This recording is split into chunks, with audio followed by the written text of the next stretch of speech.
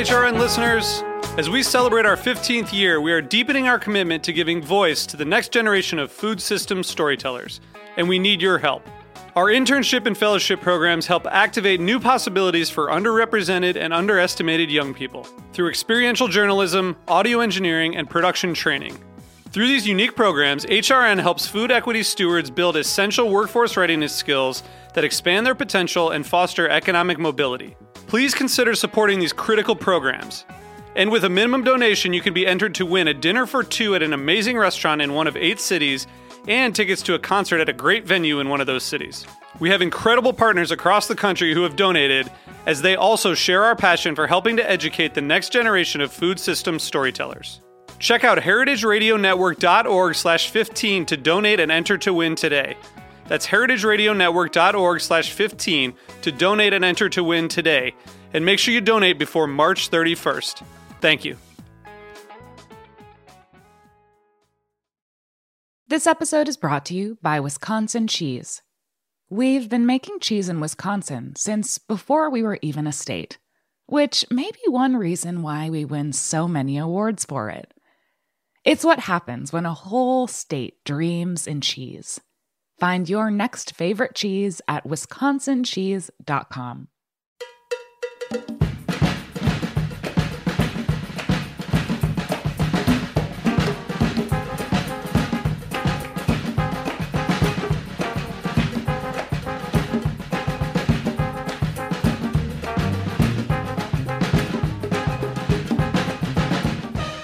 Well, hello. Welcome to All in the Industry on Heritage Radio Network. I'm your host, Sherry Bayer, and it is Wednesday, October 13th, 2021. This is our 304th episode of this series, which is dedicated to behind-the-scenes talent in the hospitality industry. Today, my guest is a longtime New York City restaurant managing partner who's added owner to his title, and I will introduce him fully in a moment. First, as I do on every show, I will start out with my PR tip, and then later we will have my speed round game, industry news discussion, solo dining experience, and the final question. As the founder of Bayer Public Relations, I'm going to tip the show off with my PR tip of the week. So today's tip is to restore.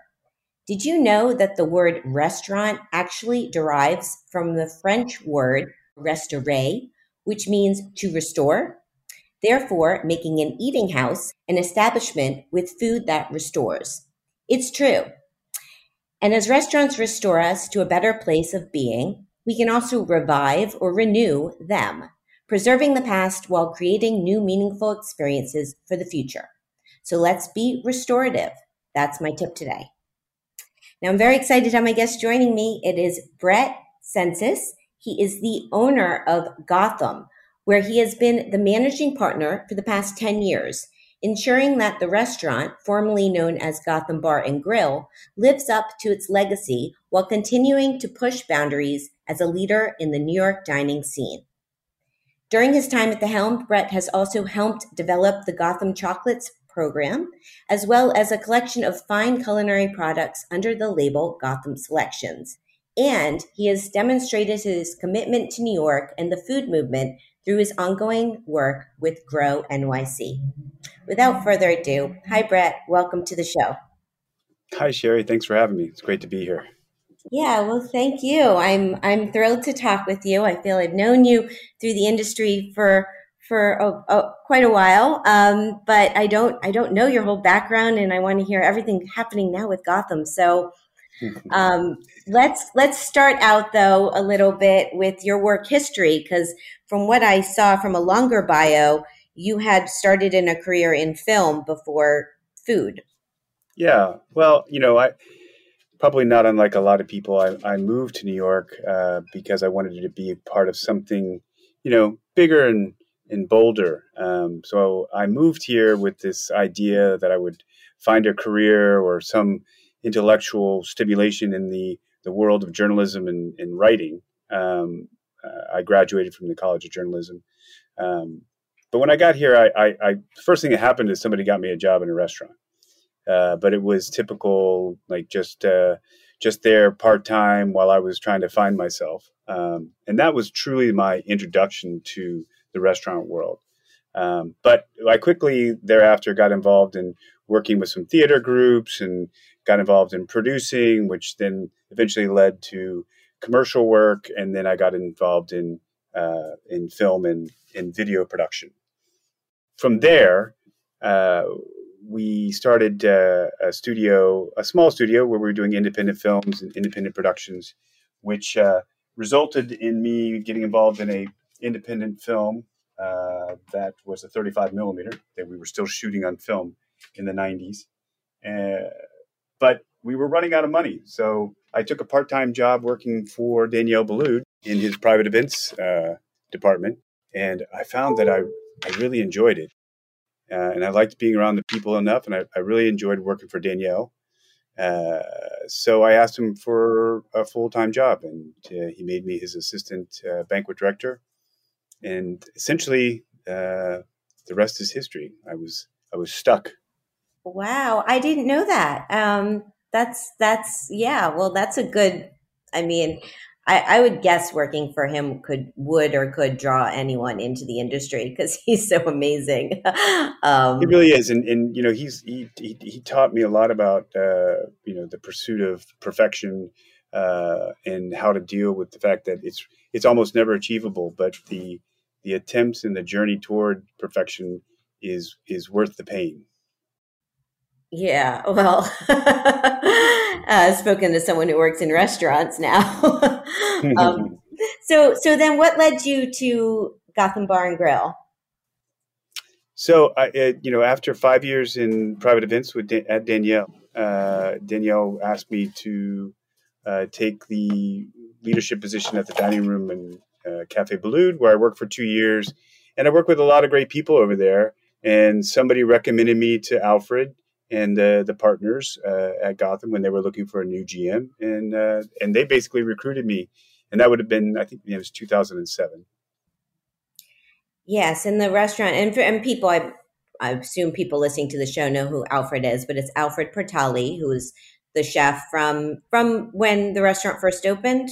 Is that correct? Well, you know, the story of Alfred's great. You know, he came in 1 year after the restaurant was open, and the restaurant was struggling, and he reimagined it and brought really sort of high-level cooking to a downtown restaurant in an open environment. And that was relatively revolutionary in 1985 when he joined.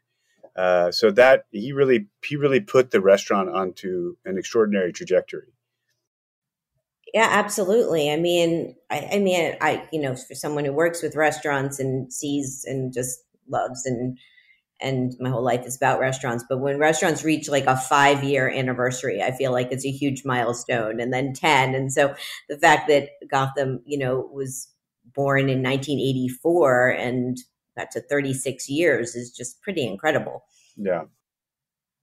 Yeah, it was a good it's been a good run, and it didn't feel like it was time to be over, which is why we're talking, I suppose. Right. Yeah. So talk about that and tell us about, I mean, the changes that happened when Alfred Portali, he left. I know Victoria Blamey came in as a new chef. Yeah. And then there was a pandemic. So a lot of things happened. Yeah, it was a very quick 9 months. Yes. Yes.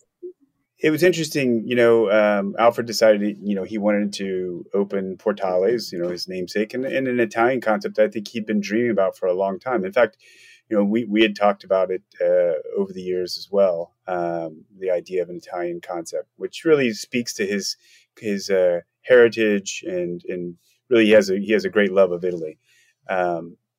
So when he wanted to do that, you know, that then it was like, well, what do we do? You know, we went through several rounds of tastings and interviews and talking to lots of people. And, you know, we landed on Victoria after her tastings. And, you know, she, you know, it was certainly a transition was challenging. You know, unfortunately, I think that anytime you introduce newness, it's difficult, but it was it was a time that we were able to look at what we were doing and why we were doing it. And, unfortunately, I think because the pandemic came so quickly after our review and all, we really never hit our stride. And then the pandemic just really stopped us from growing with her. Yeah. Well, I mean, I've been to the restaurant of the years, and I also know through and when she came on, maintained your 3-star um, status with the New York Times, which is incredible. Yeah. But yeah, then there was a pandemic came, obviously bringing on change. So talk about what happened then with this past year and a half, and your decision then to become or take ownership, which is huge. Yeah. I think the partners were looking, and they saw, the restaurant sort of reluctantly closed because they concluded that we couldn't afford to lose the revenue for such an indefinite length of time. As we saw the pandemic coming, they were like, wow, they felt very strongly that this was not going to be a short-term thing. And so that's what led to their decision to say, hey, we had a good run. They have other businesses and other interests and are further along in life. So they wanted to close. I didn't want to. And I still felt that the restaurant had a lot to give, and that like New York is bound to do, it was going to recover at some point, not knowing when. And so I immediately, even when we were closing down, I was immediately making plans to find a way to reopen the restaurant. In fact, within a month, I was talking to the landlord and renegotiating a lease. And wow, so how have you now decided to, with the reopening, with I mean, you're changing the name, or you're dropping the bar and grill, or I mean, Yeah, so the sense. Well, I didn't answer your full question last time. Now I'm recalling, because you asked how did you spend the rest of the time. So let me speak to that for a second, because I think it's interesting the levels and the various stages we've gone through, because it did take us about 3 or 4 months to negotiate a lease, and as we all remember, the pandemic was sort of just getting worse and worse and worse. And I have 2 children and a wife, and everyone was cooped up in about 1,100 square feet of space and scared. I mean, we had no idea what was going to happen. So we actually moved out of the city to my in-laws in Wisconsin, and I was flying back and forth during the pandemic to make this deal happen. And it was well, that's it all was full of crazy. conflicts. Yeah, it was. I have to say, it was extremely difficult. You know, Yeah. my wife was, very concerned for the future and what we were going to do. And at one point, I remember a distinct conversation with her, and she, I said, "Well, I'm reopening Gotham," and she said, "Well, what if that doesn't happen? What's the plan B?" And I remember this conversation because it wasn't easy and it was somewhat heated. And I said, "You can't have a plan B. There's no plan B. We just have to make this happen." And that was that was a resolve that I realized that I had, and how much I felt about this place and about this restaurant and about the city that we almost abandoned. So when it came time to reimagining, so when we finally got a lease and it looked like, and I had the backing of my new partner, Kevin Conrad, and we had a sense that this was actually happening. And of course, we thought that was going to happen in the fall of 2020. And then we thought it was going to happen in the spring of 2021, but we've hit, lots of roadblocks and delays for various reasons. And now it's happening in the fall of 2021, which suddenly feels perfect. But along the way, it was the thinking was, well, why are you doing this? And how is it going to be different? And what do you want it to be? And again, that changed with every new wave or various conditions that we found New York to be in. But people often refer to this place as a New York institution. And I took that to heart, and I said, well, what does that mean? What does it mean to have an institution? And one of my former partners was very involved with the what's the club on National Arts Club? No, the club on that Jeff Bliss is in. University Club. Oh, the University Club. And he used to take me there occasionally, and it was like, this is an institution. But that didn't feel like the right institution for a restaurant. And so I wanted to pay homage to a city that has meant so much to me and in creating my identity. And I think that the restaurant itself draws its name from the city. So every step of the way, we thought, well, how do we create a more meaningful place to celebrate the city? And so that really became a guide for decisions on how do we alter it? What are we doing to the space?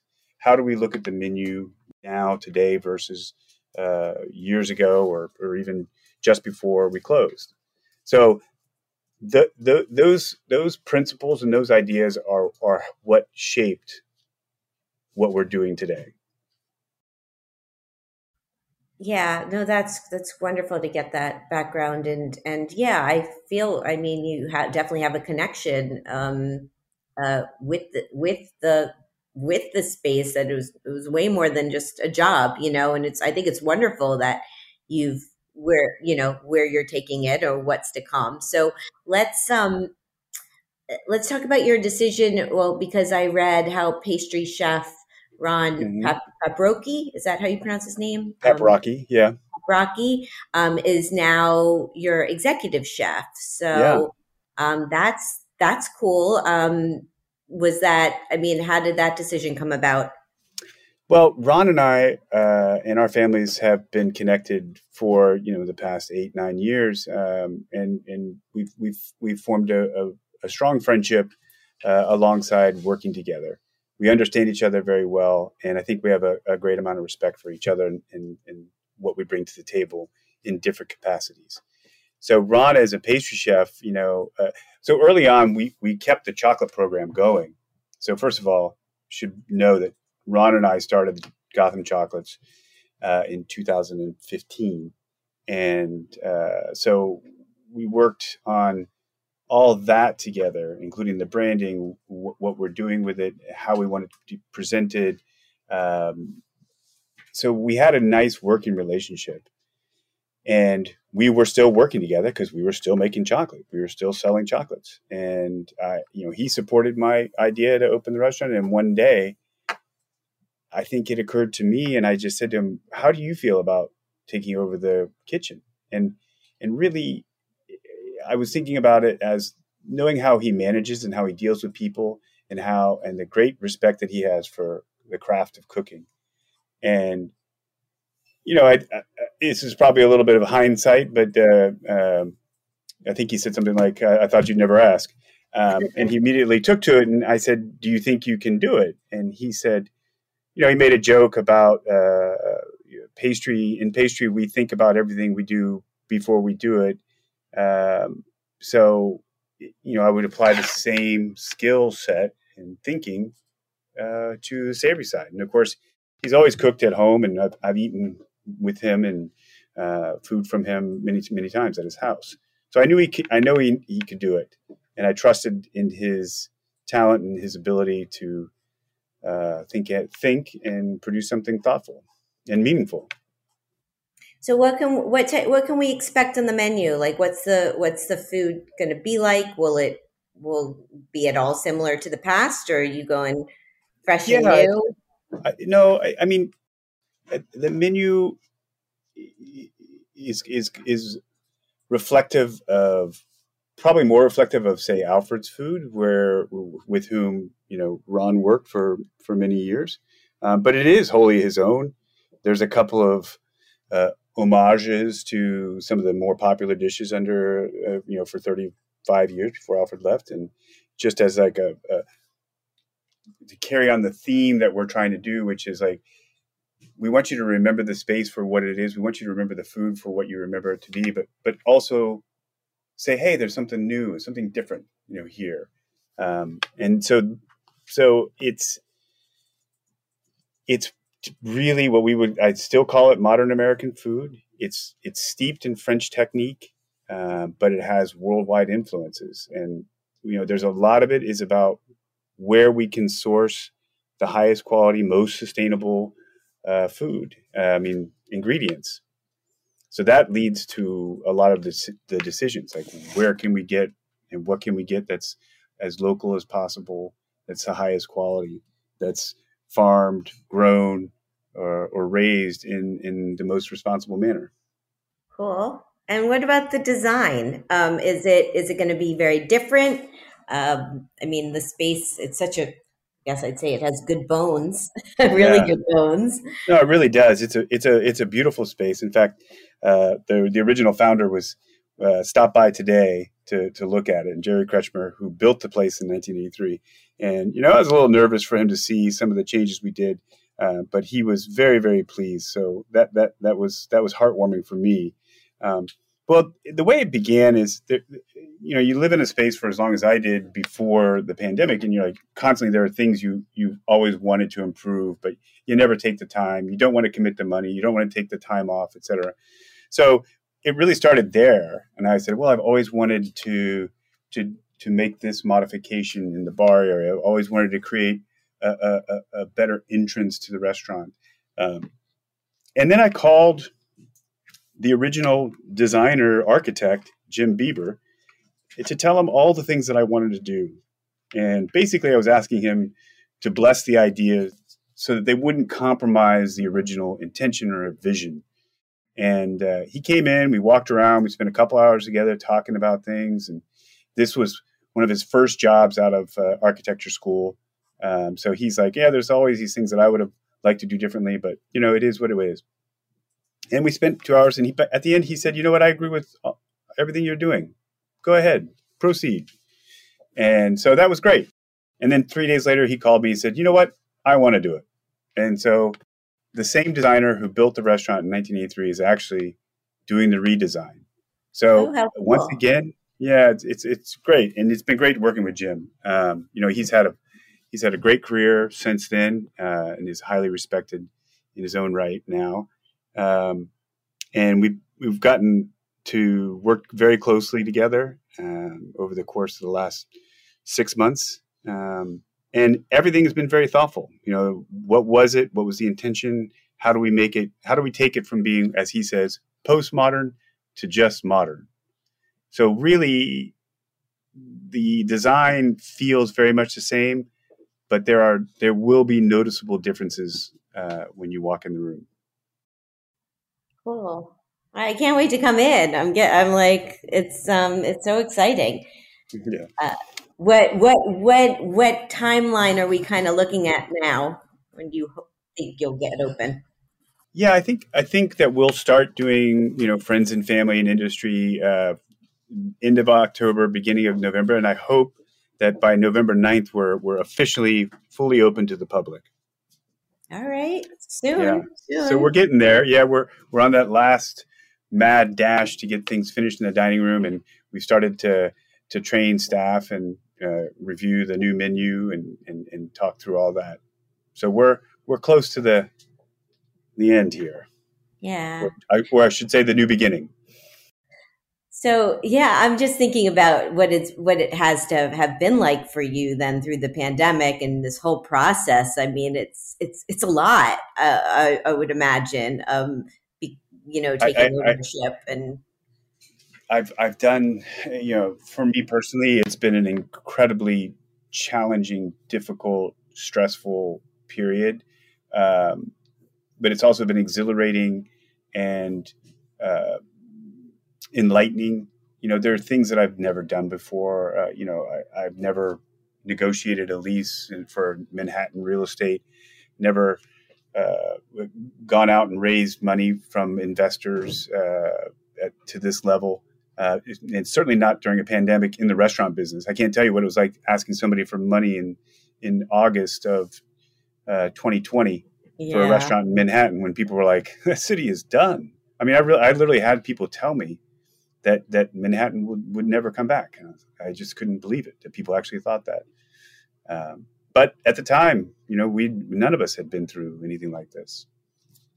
So, Yeah. and then, basically going through a construction project and managing construction in Manhattan, it's challenging. Navigating the permitting and all the details. So all that adds up to, it was a very interesting year and a half, to say the least. Interesting. Challenging. Yeah. But I feel you're like the light at the end of the tunnels is close. It's there. We could see it. Yeah. How about your team? Do you have a lot returning staff members that were with the restaurant for a while, or We have people we kind have of quite moving? a few. We lost a lot of people. I mean, obviously there was a lot of people who were loyal to Alfred when the kitchen when he opened Portale. We expected it, and there were a lot of people we lost then. So um, we don't have a lot in the culinary side, although we do have a few returning people. Some people who worked in the kitchen since 1995. We have a lot of people in the front of the house who are now returning. Um, I wish we had more. I think a lot of people, as we all know, left New York and have not returned. And so we have a real mix. We have a lot of new people, but we have a lot of older people. Yeah. Well, that's good. A mix is good. Yeah. So let me ask you my question for my last guest. On episode 303, I had on Sheldon Simeon. He is the chef and owner of Tin Roof, which is in Maui, Hawaii. Oh, And wow. he wants to know, as every type of restaurant concept continues to open, is it more important to preserve an iconic restaurant or progress and push the envelope? So he's saying, so preserve or invent? Well, I've looked at this as a responsibility to the past, but with an eye towards the future. So I'm going to say I think it's important to do both, and it's I think in a Gotham has always looked at what are the new trends, what is changing, how do we evolve. So looking at improving and innovating is something that we've always done.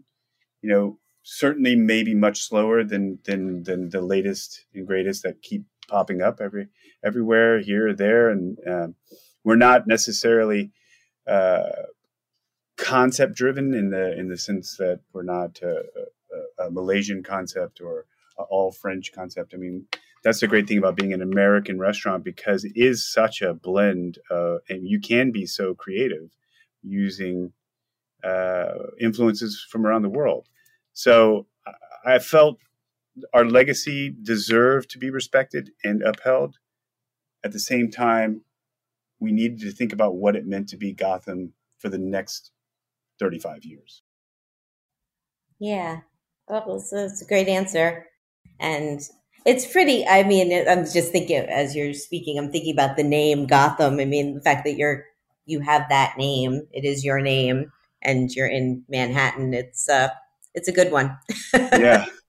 I It's a really good enjoyed what you said in your tips, about the French route for restaurant. And to be honest with you, I've incorporated that in our training, in our service manual for a number of years. And it was also something that I thought about when we were reimagining what this restaurant would be.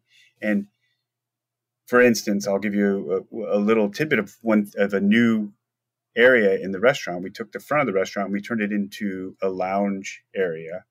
And it was directly influenced by the idea of like, let's let this place be a place where people in the neighborhood or coming to visit can find a place that they can rest or restore themselves. And so we have a really great lounge area that is highlighted by a new bookcase that's going to be curated by the Strand, who's been our neighbor over here for many years, and Nancy Bass Wyden is a great friend to the restaurant and to me personally. So she and her team are going to actually, curate books on an ongoing basis that we think people should pay attention to. Maybe don't read it all, but come in, sit down, and know that somebody else is saying this is an important thing to look at. And you don't have to seek it out. We're presenting it, and it's curated. And I think that in today's world where we're so inundated with so much information, that we wanted that to be a sort of sense of peace for people. Like come in and say, oh, I don't really know what to read, but here's something interesting that the Strand is telling me is of the moment. So that's that idea of restoration and meaningfulness is part of what we're trying to do differently here. I love it. Yeah. I mean, that's great. And I think it is. The roots of the word restaurant and restore it's a cool. It's beautiful. Connection. It really it's is. Beautiful. Yeah. And I've been thinking, like, as I've been out and about, when I'm biking around Manhattan, and I go down 12th Street and I just see the paper in front of the windows, and I'm like waiting for it to be taken down. And now I can envision, the front. Well, I can't really. I sort of now see it's exciting. You're doing something different in the front. So I look forward to coming in soon. Yes. Okay, so let's take a little break and we will come back. We'll play my speed round game, talk some industry news. I have my solo dining experience and the final question. So stay with us. This is All in the Industry on Heritage Radio Network. This episode is brought to you by Wisconsin Cheese. There's a reason when you think of Wisconsin, you think cheese. Cheese is a huge part of Wisconsin's history and future. In Wisconsin, the state of cheese, the tradition of cheese-making excellence began 180 years ago, before Wisconsin was recognized as a state. Immigrants traveled to settle in this lush green hills of Wisconsin, bringing their cheese-making traditions with them. These storied skills, combined with the freshest milk available, created a cheese-making culture that is uniquely Wisconsin. Wisconsin's 1,200 cheesemakers, many of whom are third and fourth generation, continue to pass on old world traditions while adopting modern innovations in cheese-making craftsmanship. Find your next favorite cheese at wisconsincheese.com. Welcome back to All in the Industry on Heritage Radio Network. I'm your host, Sherry Bayer, and my guest today is Bret. He is the owner of Gotham Restaurant, the beloved 1984 restaurant reinvented and reopening in New York City's Greenwich Village. So, Bret, it's time for my speed round game. What this is I'm going to name a couple things, and you get to pick your preference, such as chocolate or vanilla. You ready? Yeah, I am. All right, here we go. Eat in at home or eat out at a restaurant? Eat out at a restaurant. Indoor dining or al fresco dining? Indoor dining. Wine, beer, cocktail, mocktail, or champagne? Champagne. Tasting menu or a la carte? A la carte. Small plates or large plates? Both. All right, you can have both. Communal table or chef's counter? Communal table. Tipping or all-inclusive charge? Tricky question. That one might be tricky. Yeah, I mean, I have a lot to say on that topic, but I would say I'm probably a fan of all-inclusive. Got it. Will Gotham be tipping or all-inclusive? No, we'll be tipping. Yeah. That's a standard one I've been asking people for a while, and it's always it's a topic of conversation for sure. Mm-hmm. Okay, a few more. I have dark chocolate or white chocolate. Ooh, dark chocolate, but white is such a close second. Okay. Do you do white chocolate chocolate with your chocolates? We do. I think we have one of the most fantastic white chocolates out there because it's made with this highly prized Swiss milk. It's very complex. It's incredible. It has terroir, if you will. Ooh, wow. Okay, I'm intrigued. Running or biking? Well, I'm running the marathon this year, so I'll choose running. Yeah. Well, I saw that and I was like, you go. Because I just had Andrea Strong on my show and she's running it too. Oh, is she really? Wow. Yeah. Good for her. Good for you guys. It's awesome. Okay, last two. Cheese plate or dessert? Yeah, you make it hard. Okay, dessert. Dessert. Okay. Manhattan or Brooklyn is the last one. Manhattan. There we go. That was great. It's fun. Yeah. Lots of fun. Cool. Okay. So for industry news, I have two articles. One is in response to the other one. The first was on New York Magazine's Grub Street, and it's entitled, "Who Wants Caviar at a Time Like This? Fine Dining Confronts a Perilous New Threat, Irrelevance." And this was by Adam Platt. Yes. The second article is in the New York Post, and it's entitled, "No, Fine Dining Isn't Dead. Here's Why New Yorkers Will Still Want Caviar," by Steve Kuzo. So I would assume you probably saw these pieces. Yeah, I certainly read Adam's, and I'm unfortunately, I think I missed Steve's, which sounds great, and I'd like to read it, so I will. But yeah, I initially caught Steve's because I was on Twitter, and he actually tagged Adam Platt in his tweet saying "Hey Adam, look at this," and because so we really wrote it in a response, or maybe you would have written it anyway. But yeah, I'd love to know what you think of this because it's for people in New York familiar with the restaurant scene, these are two top, really. I don't know, relevant, important people who cover restaurants in the industry. Adam Platt is the reviewer for Grub Street. Steve Guzzo was the reviewer for the New York Post. Now he more writes just about restaurants, but they definitely have experience and know restaurants, and it's interesting because I think whether Adam Platt calling that fine dining no one wants this anymore, it's irrelevant because of the pandemic. It's a strong statement, and Steve Kuzo is saying no. Everyone, since the pandemic, people want this now more than ever. Yeah, I mean, I can imagine what Steve is saying. First of all, Adam lives around the corner and is often seen at the bar here when we were open, and so he's a friend of the restaurant as well as having reviewed it and talked about it over the course of many years. And the same thing for Steve. So I know both of them. Probably know Steve a little bit better than Adam, but I respect both of them and their long history of writing about restaurants in New York City in particular. The thing that struck me about Adam, well, when I read that article, I was like, oh boy. But I find that if I understand him correctly, it is.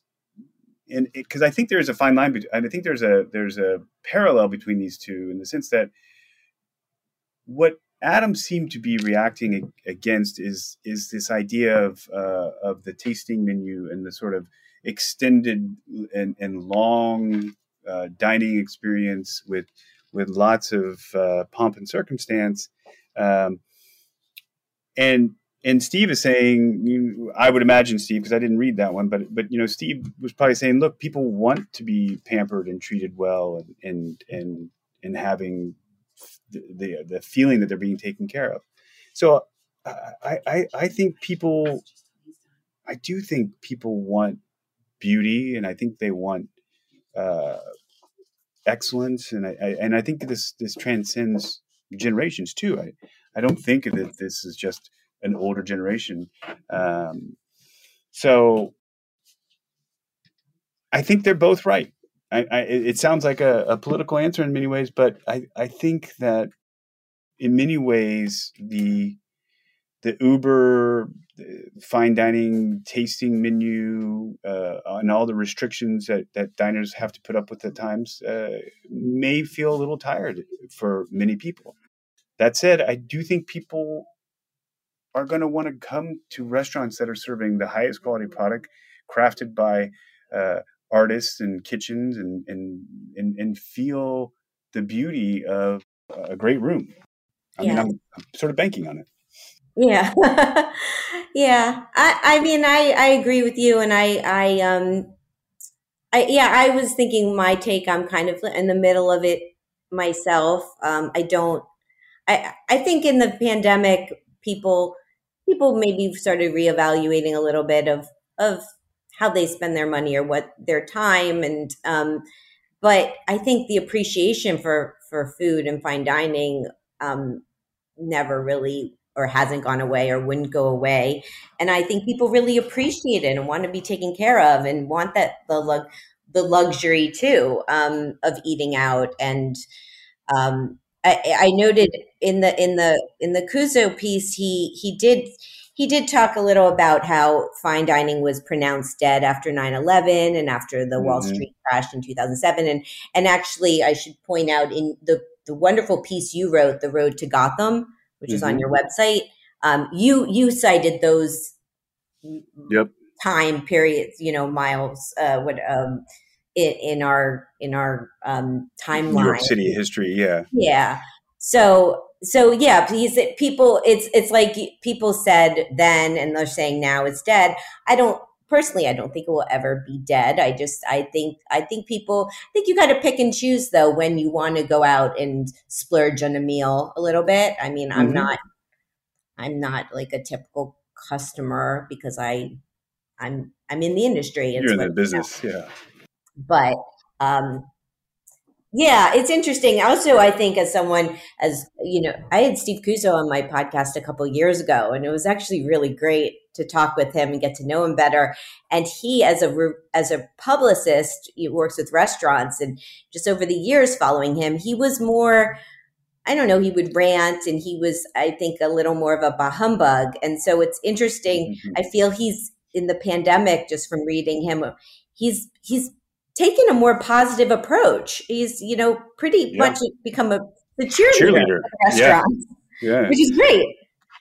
I think, to be honest with you, I think both these men in their writing have, been champions Yes. of New York dining and New York restaurants, and they have really, both of them, furthered the conversation around food, and I think that in the most positive way. So while there's always the sort of reviewer fear that you and the management of that you, and the responsibility to it that you have as an operator, I think of these two men as friends of the restaurants. Yes, I agree with that. And I have a feeling Adam Platt is going to be in one of your first customers, and we'll see, appreciating some little fine dining. Yeah, I hope so. So, yeah, well, cool. Okay, so before my solo dining experience, just a little announcement. Starting tomorrow, guess what? The NYC Wine and Food Festival is back. This is the 2021 Food Network and Cooking Channel New York City Wine and Food Festival presented by Capital One. It's taking place October 14th through 17th here in New York City. Its mission is to eat, drink, and feed New York City. It's led by founder Lee Brian Traeger, who's also a past guest of this show, and it's supporting God's Love, We Deliver, and Food Bank for New York City. I will be attending several events. I know I'm going to go to the Burger Bash, which is tomorrow night.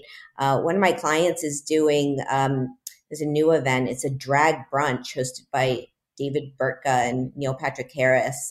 Serbi Sani of Tagmo, who I work with, is doing that event, which sounds super fun. So yeah, it's back. You have to have proof of COVID-19 vaccination to attend. But it's exciting. I think, it's a huge lineup. So, I think tickets are still available. If you want to go, you could go to nycwff.org and also follow on social media at hashtag NYCWFF and handle NYCWFF. So hope to see you there. And for my solo dining experience this week, it's at Lodi. So here's the rundown.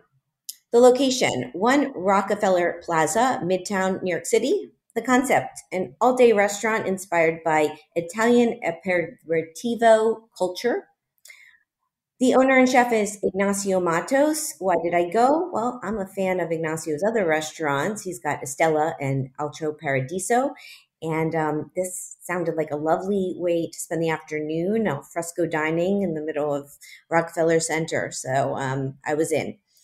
My experience, I made a reservation for 1. It was late afternoon on a Saturday. I was warmly greeted and sat at a nice two-top on the plaza. I was actually facing, it's right across the corner from where the Today Show is produced in Rockefeller Center. Great service, a really lovely meal. Ignacio was there. I got to see him, which was nice. And so it was lovely. What did I get? I got the ensalada de mar, which is shrimp, calamari, and mussels. It's a little salad with that, served cold. I got a spirit-free spritz. It had aperitif rosso, grapefruit, and orange bitter. And they brought out a complimentary bread basket with olive oil. And my take on it, it was a really lovely late lunch. It was light. It was delicious. I love the spritz and the salad. It just went really well together, and the bread was fantastic. So the ambiance. So it's outdoors. The indoors is more of a grab and go. There's some stools inside, and it's gorgeous. It's a gorgeous bakery set up. Outdoors is on the plaza, and it's very spacious. You're right in Rock Center. Good for people watching. Perfect for sharing a bite or a drink with a friend or going solo. Interesting tidbit. Lodi is named for the Italian verb lodare, which means to praise. And Ignacio has established an ambitious baking program that incorporates a variety of house-milled flours and breads, including fermented rice for pastries. Next time I go, I definitely have to do pastries and coffee. That's get to why I didn't do pastries and coffees this time in a minute. And here it is, personal fun fact. So after this lunch, I have a client I work with, Gumption Coffee, and they were doing a barista challenge competition, and I was one of the judges. So I had to get some food in my stomach before going over this and sampling lots of lattes, which was really fun and delicious. So that's why I didn't do coffee this time at Lodi. I figured it might be a little overkill. Another personal fun fact, just a shout out to a chef I met this weekend, Paul Crescent Jr. of Polyboy Enterprises. He's based in Asheville, North Carolina, and he was in New York City this weekend, and we met up for a lunch at Ivan Ramen, and he's a huge supporter of the show. So I just wanted to say thank you, Paul, and I hope you enjoyed the rest of your time in New York City. And it was great to meet you. And the cost of this meal at Lodi was $34, not including tax and gratuity. Would I go back? Yes. And their website is lodinyc.com, Instagram, LodiNYC. That's LODI. There you go. What do you think, Bret? Have you been there? No, but I can't wait to go now. Yeah. Sounds amazing. Yeah, it was great. He's not open for dinner yet. He's waiting for his liquor license, but I think as soon as that comes in, it's going to be open for dinner too. Oh, yeah. Well, that's I can understand his pain on that. We were just given our provisional liquor license, so we are on our final stage, but it was a long time. Oh, I feel you. I don't know. Every restaurant I've worked with, it's always so many obstacles you have to go through and licenses to get open. So, yeah, it's across the board. Like Mm-hmm. So one day I hope this gets easier for you guys. Okay, it's time for the final question. So my next guest is David Burke, Chef David Burke. He is one of the best known and most respected chefs in modern American and French cuisine, and he's considered a leading pioneer in the culinary arts. So much to talk about with David. I'm excited to have him on. So, Bret, what would you like to ask David?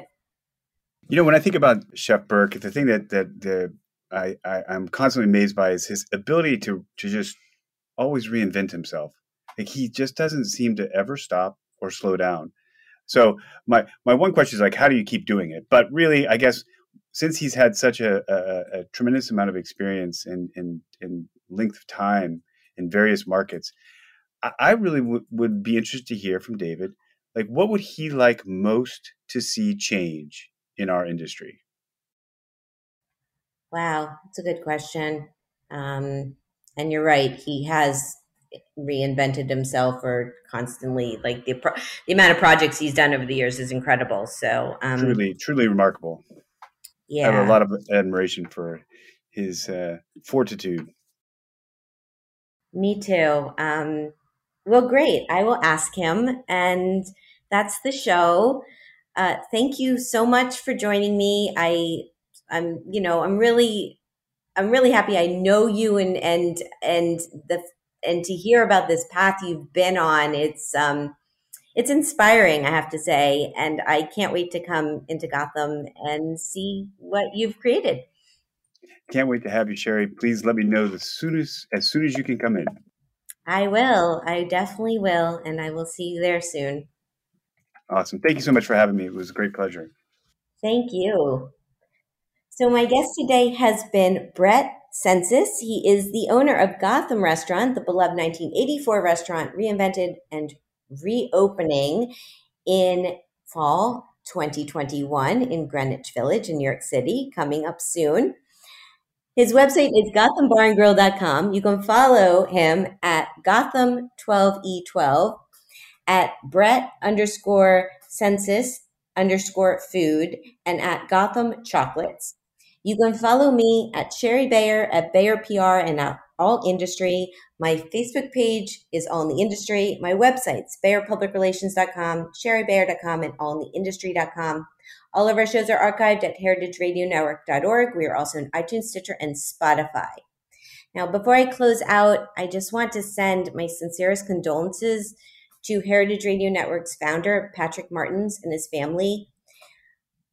Very sad news this weekend. His beloved wife, Anne Saxelby, passed away. She was at the age of 40, which is super young, and I've seen many posts about it. The whole industry is really sad, and I'm very sad. We are just heartbroken.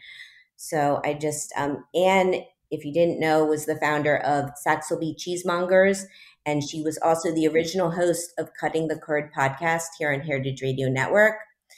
So I'm really sorry to share this news. And again, my sincerest condolences to Patrick and his family. I'm your host, Sherry Bayer. I will be back next week with a new show. Hope you'll tune in then. And thank you for being part of All in the Industry. Bye.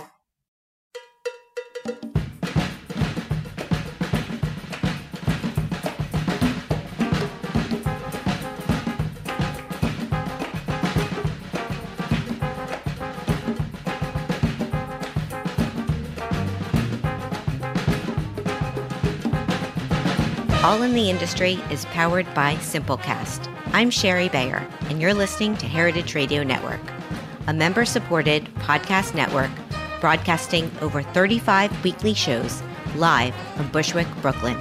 This year, HRN is celebrating 10 years of food radio.